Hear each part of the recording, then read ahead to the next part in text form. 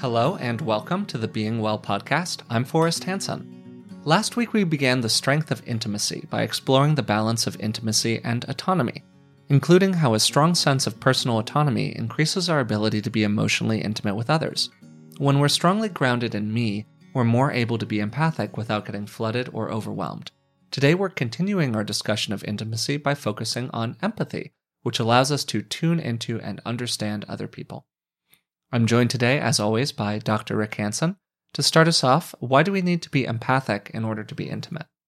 Empathy fundamentally is the capacity to have a sense of inside yourself, or to imagine something of what it's like to be another person.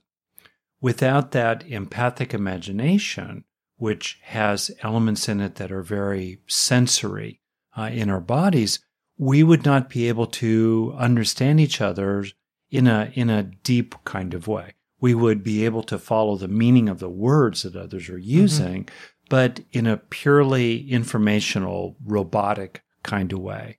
But to be fully human, to have a sense of the interior in other people, much as we have an awareness of our own interior, we must be empathic. Think about ants. Ants communicate with each other, certainly, but there's no evidence at all that they have much of a sense of the interior of each other. It would be an enormously lonely world if there were no empathy. So speaking of other animals, if ants do not have this capacity, but we seem to, where does empathy come from? Is there some kind of biological basis for it? In the brain, empathy is enabled by circuitry that has to do with tuning into the actions of others, tuning into the emotions of others, and tuning into the thoughts, broadly defined, states of mind of others. And non-human animals can, to a pretty high extent, tune into the actions of each other's, including to read the intentions of predators as well as prey, and, of course, the intentions of others of their own species. So they can tune into actions in part through drawing on what are called mirror neurons or mirror-like networks, which are a way for the nervous system to very efficiently use some of the same neural machinery to tune into the actions of others that we use to guide and direct our own actions. So, for example, if I reach for a cup, I'm going to use a bunch of neurons and so forth. But if I watch you reaching for a cup, I'm actually going to draw upon some of the same neurons I draw upon to reach for a cup myself, which gives me a feeling from the inside out. Yeah, so the same systems that regulate our own behavior are what we use to tune into the experience of other people. Is that more or less right? Yeah, that's right. That's right. Where humans have an advantage over non-human animals is our capacity to have empathy for the emotions of others. That's really, really enabled by a part of the brain called the insula on the inside of the temporal lobes. And the human insula is built out much more extensively than any other animal species. In proportion roughly to the development of this hardware, we have more finely grained capacities for emotional empathy. And the other way in which we have empathy is we draw upon neural architecture behind the forehead in the prefrontal regions that enable what's called theory of mind, the capacity to realize that other people can have beliefs, viewpoints, priorities, and internal processes that are really, really different from your own. Interestingly, when a human infant is born, her capacity, let's say a little girl, to tune into the actions of others through these mirror-like neural networks, that's very established really early on. The capacity to be aware of the emotions of others is rudimentarily present at birth, including through things that are called emotional contagion. So interestingly, in a study, if you play the recorded sound of other infants crying, a little newborn will start crying sympathetically. But if you play back to her the sound of herself crying, she'll be startled and she won't have empathy for it because at some levels she knows it's her own. It's odd to hear herself cry. But with time, we really do develop our capacity for emotional empathy. And definitely, like these theory of mind capabilities don't really come online till around the third or fourth birthday to really fully come online. And we keep developing as we get older and as we become more and more able to really read the intentions of others and understand what their internal process is like. So there are kind of 3 different ways in which we can show empathy or have empathy for somebody else's experience. You have the mirror neurons dictating action effectively. Yeah, mirror-like networks. Sure. Technically, they're more than specific neurons, but yeah, like these networks. Okay, great. So these networks inside the brain that allow us to kind of empathically feel somebody else's actions. The second way is in thought that you were describing, and then the final way is in emotion, that kind of sympathetic empathy. Great. Yeah. So you're describing changes inside of the brain, your neural systems of various kinds. Yeah. Throughout all of these podcasts, we've really focused on changing the brain in order to develop different kinds of skills. Okay. So empathy is something where commonly I think it's held of as a trait. You're an empathic person. You are, quote unquote, an empath. And a lot of people really hold themselves up as, I'm just so empathic. And then there are some other people who possibly don't feel that they're so this way, or more commonly are kind of put down by others as being, you're not empathic enough, whatever it might be. So, but what you're describing, because it's a neural trait, is something that we can change over time, correct? Yes, exactly. And as you know, traits have aspects of them that are innate. It's also true, as you well know, that we can acquire traits over time. So getting then at the question of, can we acquire the trait of empathy? There's a lot of circumstantial evidence for that in the research literature. But I'm not, off the top of my head, aware of any specific study on the training in empathy, including its neural correlates. I will say that there are studies that show that as people tune more and more into their own bodies, as they become aware, especially of their interior sensations, such as the coolness of air coming in, or the interior sensations of joints moving, or the rib cage expanding or contracting as they breathe, they draw upon a part of the brain called the insula, which I just talked about. So interestingly, if you work the muscle of tuning into your internal body sensations, you actually build up structure, studies have shown, in the insula. And in proportion to or related to that buildup of structure in the insula based on tuning into your internal body sensations, you become more able to tune into the emotions of other people. That's very cool. And then last, there's obviously a lot of evidence from individuals that over time, they can become better at reading other people, reading the intentions of others. Think of the effectiveness of sales training or people who go through therapeutic training, learning how to be a therapist, whose foundation in many ways is empathy. And so there are many examples of people feeling more empathic over time and also demonstrating greater empathy. And that must be evidence of some change in the neural hardware that's the basis for the development or the acquisition of trait empathy. So you already gave one suggestion of a way to improve our ability to be empathic towards other people, and that was to develop the habit of going into our own interior and kind of sensing into our own experience. Are there any other ways that you would suggest to people who were, say, trying to develop more of a consistent sense of empathy inside of their lives and their relationships with others? Any other practices that they could do, or, things they could try on in order to develop that skill over time? I think there's some that are very down to earth and also really quite profound.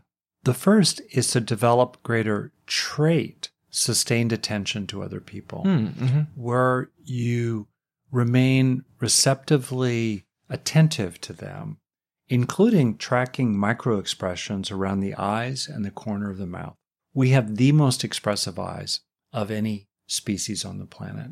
And even around the mouth, as Paul Ekman's research and that of others has shown, there are lots and lots of little signals based on microexpressions that flicker by on a time scale of fractions of a second. And yet, if you're really paying attention, you can register really tiny indicators of what it feels like to be the other person deep down inside. So sustaining attention, I think that's really important. And we can really feel when the weight of another person's attention truly rests upon us. It's almost like a hand resting on our shoulder. We feel the weight of it. We can really tell when they're sustaining attention to us, as I am with you right now. Mm-hmm. And if you think of it, that's one of the most profound gifts we can offer to another person, is to actually give them, I had a teacher at one point who used the expression, the bodily sacrifice of attention. There's something about that, including the deep roots of the word sacrifice as a sacred act or some kind of real giving of ourselves attentively to the other person. To be clear, empathy does not equal agreement or approval or submission or a waiving of any of our own rights. And if you know that, then you can really afford to give yourself over to the other person in terms of your attention. Mm-hmm. A second thing that I think is really fundamental for empathy and strengthening the trait of empathy that I've really worked with myself is to let yourself be affected by the other person. To have a cold, merely rational, almost metallic, accurate, logical understanding of what's happening in the other person, that's just the beginning of empathy. But to be truly empathic, we need to be able to be and willing to be moved by the other person.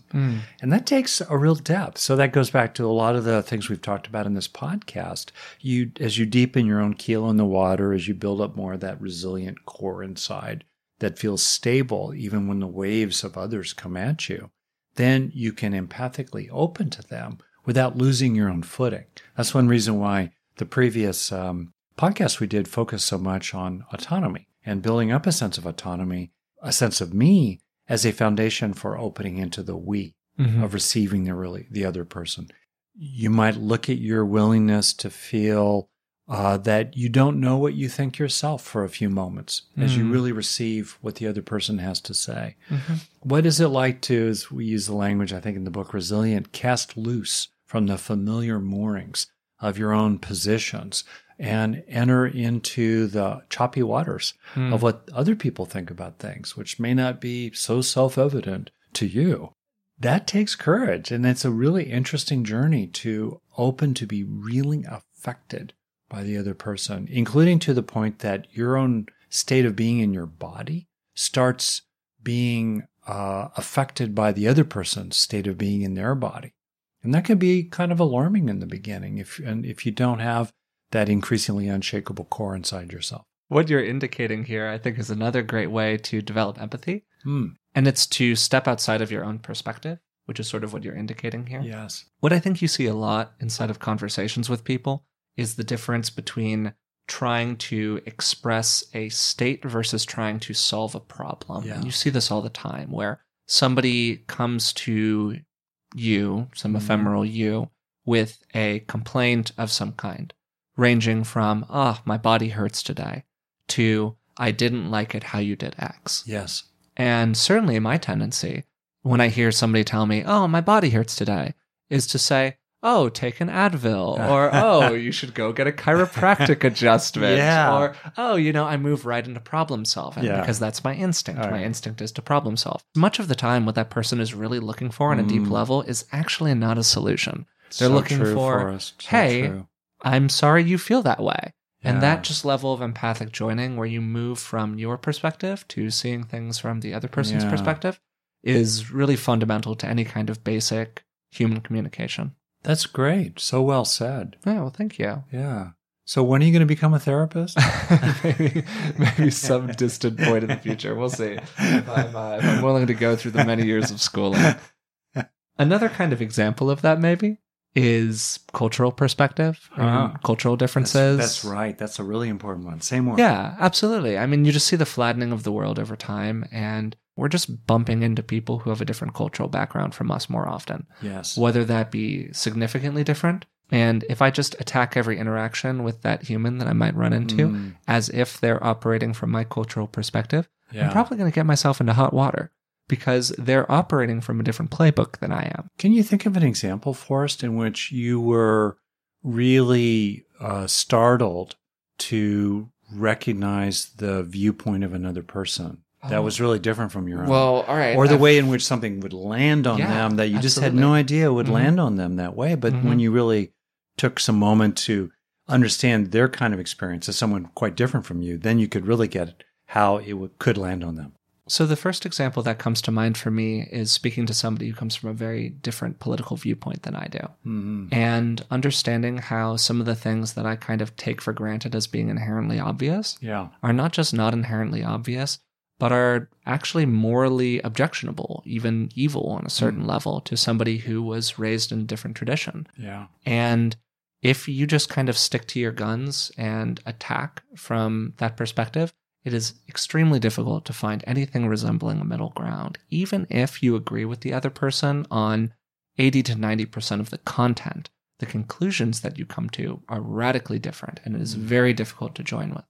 And at least for me personally, particularly as we continue to wander into an increasingly polarized society, it becomes more and more important to identify the 80% that we have agreement on and trying to have empathy for that position, even if I disagree with it. And that's where what you said earlier about empathy does not mean agreement is really important.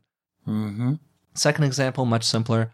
The first time that I had a real kind of internal sense of white male privilege was a real eye-opener for me. I'm going to kind of leave it at that because that's a very large, complex topic. But just having moments of realization and conversation with female friends who are like, no, I'm literally just afraid all the time when I'm walking around on the street. And I'm like, wow, I've literally never been afraid in my life. Walking around on a populated street. I've just never felt that way. And that is a huge difference in perspective and one that really required me to kind of shift my viewpoint on some things that to me seemed very simple and easy. Those are two examples. Third and final one, real quick. We traveled to Japan once. And we met with the publisher of one of your books in Japanese. And we had a very hilarious lunch where you, I think it's fair to say, with all the kindness and well-meaningness in your heart, just kind of expressed how excited you were at having this book published there and how you were really looking forward to all of these great things that were going to come of it and how the book historically has done pretty well in various regions around Japan and all of this good stuff. And I'm by no means a scholar of Japanese or anything like that, but I have a little bit of a background in the language, and I could just kind of slowly see the person we were talking to just kind of wilting across the table. And this didn't make any sense in a Western perspective, but from their perspective, that conversation was putting a lot of pressure on them to perform, you know? And it's one of those things where it was such an easy thing, and literally anyone would have walked into that from walking in from the United States, and particularly from kind of the casual West Coast California culture of enthusiasm, and it's going to be great. Oh, it'll be great, man. Yeah, it'll be really good. I'm really, really looking forward to it. Oh, I know. I remember you watching me just, and everything I did based on my assumption set made it worse. Every action that tried to repair just kind of dug the hole a little bit deeper. And it was one of those just classic moments where you sort of watch yourself and you just see it all falling apart around you. But again, it wasn't that there was a lack of empathy there. It's just one example of the way in which there's a difference in cultural context that can radically affect the way that a conversation is perceived. Yeah, that's right. So anyway, those are some reasons why empathy is particularly important these days, maybe even more so than it's been in our past. Given that that's the case, what are some of the ways that we can use empathy in interactions with others, or some of the tools we can bring out to become more empathic while an interaction is going on? Real-time empathy. Yeah. Well, building on the things we've talked about, which include growing a greater sense of autonomy inside yourself, and then in the moment, sustaining attention to the other person and staying on their topic rather than pulling it away into your topic, for example, as well as tracking microexpressions. Those are all things you can do in the moment. In addition to that, some research suggests that as you remain aware of your own interior, especially your gut feelings or your heart area, you're going to be more able in the moment to receive the other person. Additionally, one thing that I've really seen it really helps a lot with empathy is to slow it down. They say something, pause, to really let it land. And if you don't get it, take a moment to get it. I don't think I've ever been with anyone ever who was not polite and actually grateful if they heard me say, I'm sorry, I really want to understand that. I didn't quite get it. Could you say it again? Or do you mean this? Or before we move on, I'm really just taking a moment here to want to let this land. Wow. People are blown away when you do that. I think, just like you said earlier, we're so used to being partially understood by other people who often really couldn't be bothered to be moved by us. And so we often in life ourselves don't have the experience, as Dan Siegel puts it, of feeling felt. Flip it around. That's what other people are feeling too. That's their backlog. So if you slow it down to actually give them the extra 10 seconds to feel them, which then gives them the opportunity to feel felt, people, in my experience, are often just really blown away by that. And even if you're at odds with them on the substance of some issue about something, the fact that you are willing to enter into an I-thou relationship, in effect, in the moment, so that you are making them a thou to your I to the extent that you're willing to feel them and to be moved by them, that really affects other people. And they tend to be a lot more gracious. Obviously, if you use your powers for evil, that's not good. If you know this and then use it to trick people. And some people are seductive with empathy and it's part of a larger seduction or selling or manipulation of some kind. So we're not talking about that, obviously, and to be careful about that. That's another thing that's really important. When you gather information through empathic receptivity, it's kind of sacred information. Other people will tend to be more open and vulnerable than they might otherwise be. And then, boy, oh boy, don't misuse the information you got. Be especially careful about that. Otherwise, that other person is really going to lift the drawbridge up and is not going to be so willing to be revealed next time. I think one more thing you can do in the moment that is really an interesting thing. So there you are listening to the other person. And to kind of give a sort of example, this other person is explaining why they were irritated or bothered by something you did. And by the way, it's especially challenging to be empathic when another person is upset with you. So that's interesting. That's actually really important to be empathic with, because that's when we most need to be empathic. That's when our empathy for them, who are upset with us and accusatory toward us, is going to have the most impact on kind of calming them down in an appropriate sense. And yet it's the hardest to do when you're on the receiving end of some kind of critique, right? So in those moments, I find what's really helpful is to slow it down and to imagine inside your own mind, almost like you go into like a theater inside your own mind, and you run the little movie of, if I were them, what would be really bothering me way down deep is what? So it's almost like you're running an experiment inside your own mind, as if you were that other person. And then often based on that experiment, you'll form a hypothesis of sorts about what's really going on with them. And then you can say back to them, whoa, I got it. Like, what was really at stake here for you? You didn't feel respected by me, huh? Or you felt pushed around by me, huh? Or you felt that I just blew right by this thing you said, and given your history of male authority figures blowing right by things you say, when I did it, that one really moved your needle, right?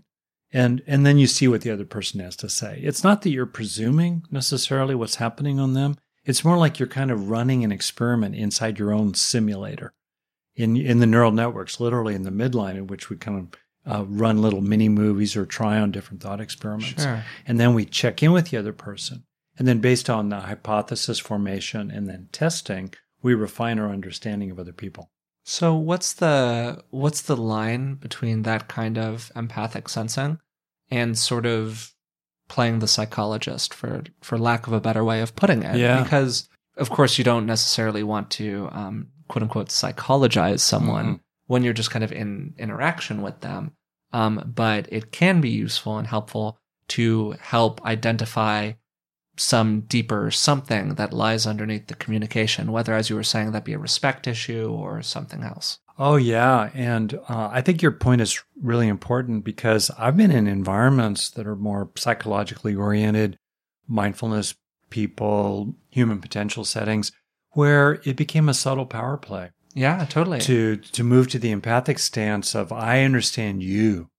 Yeah, absolutely. I'm the one who, and I'm going to help you understand yourself better because, gosh, I understand you better than you understand yourself. Oh, is that aggravating to be on the receiving end? Absolutely. Oh, boy. I mean, we were talking about this a little bit before we started recording, where that kind of sense of guruization of empathy, or kind of excessive, oh, you'll figure it out someday, but I'm just so in touch with myself that, once you're on my level, you'll get it. Yeah. Superiority. That is a red flag raiser for me of the absolute highest order. Yeah. So I'm just sort of wondering, what's the line, as you're saying, between positive sensing, positive empathic experiencing, and tipping into that sort of more negative power dynamic? I think it's a huge topic, and it's one I've had to grapple with because... Well, so as a clinical psychologist, in your personal relationships with people, I would imagine that could be a tricky balance. Yeah, I have to be I have to be pretty careful. So a couple things. One, what's your intent? Mm-hmm. Is your intent to create some kind of benefit here? What's your intent? And I want to actually step back a moment. Empathy need not be expressed. Mm. There are many situations actually where we're empathic for the other person. We're forming a very accurate perception into what's really going on with them, and it's not appropriate for us to share it. Maybe because that person's an adversary, and the point at hand is not about expressing empathy. It's about getting, what their true deep intentions are. Or, for example, that actually for them in the moment, they're not acting in good faith. They're saying things, but they're not in good faith. And through empathic imagination, we're recognizing that, which makes the point that empathy is neutral. Empathy is neutral. It doesn't mean that you have to like the other person or have to use your empathy to support the other person. Maybe for good reason. You're really forming a clear sense of what's really going on in the bottom line with the other person and their true intentions regarding you. And you're forming that clarity strictly for your own self-interest. And you have the right to do that inside the larger frame of your own morality and virtue and so forth. So my point about all that is that being clear about your intent is important. A second thing is tone. Because if you think of it, immediately when another person's expressing empathy, it's a yellow flag. Because what if they're wrong? Then you're open to being misunderstood.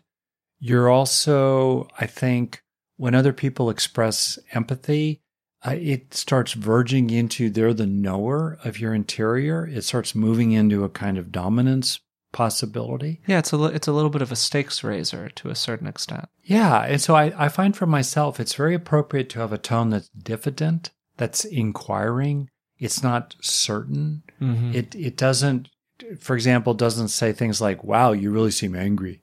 Sure. Yeah. It's more like what's going on? And not like accusatory, what's wrong with you?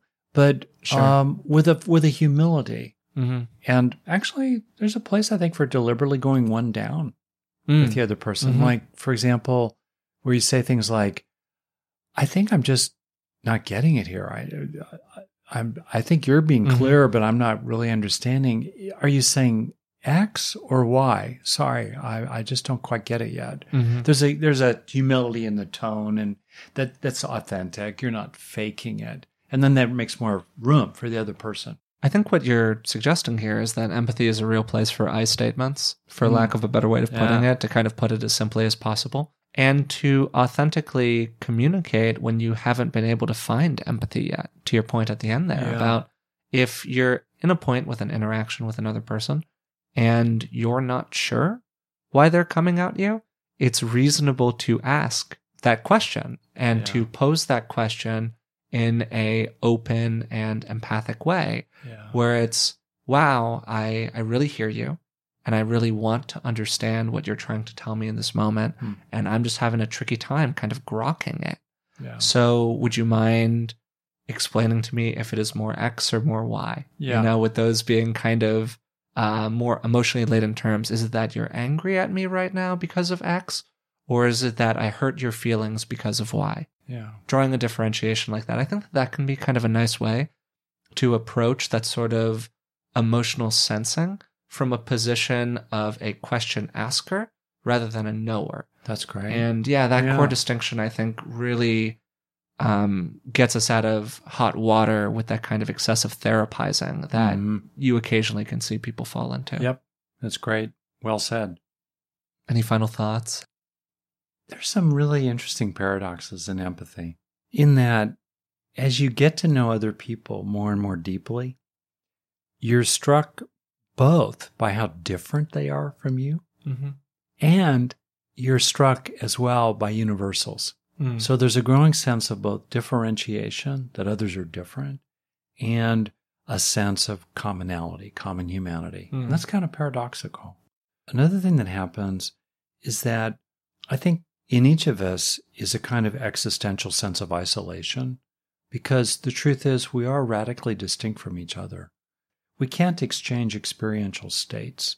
The best we can do is imagine the experiential state of another person.